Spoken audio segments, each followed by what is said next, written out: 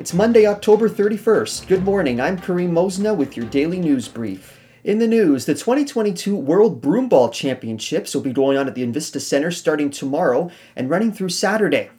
Close to 600 players from 36 teams from as far away as France, Italy, and Japan will be here in Kingston.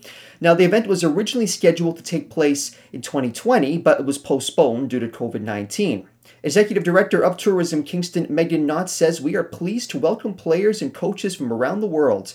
I invite them all to explore all there is to see and do in Kingston, and I hope local residents will get out to the Invista Center to watch the players in action." Games will run from 8 a.m. to 4 p.m. and no tickets are required.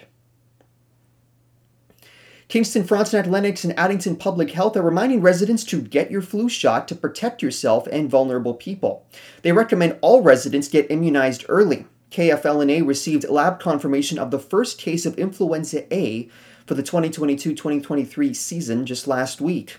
KFL&A Public Health says in a release, the vaccine will maximize protection against the influenza virus, which is known to cause severe illness and result in hospitalization or even death among previously healthy children, older adults, or pregnant individuals. It takes about 2 weeks after vaccination to develop protection against the infection.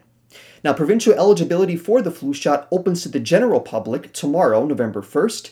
It's available at your family doctor or primary care provider, your pharmacist, and the KFL&A Public Health Unit is offering flu shot clinics for infants between 6 months and 2 years old.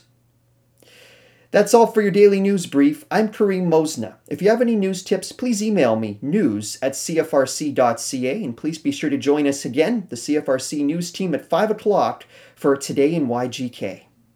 Please stay tuned. Your Indie Wake Up Call is coming up next.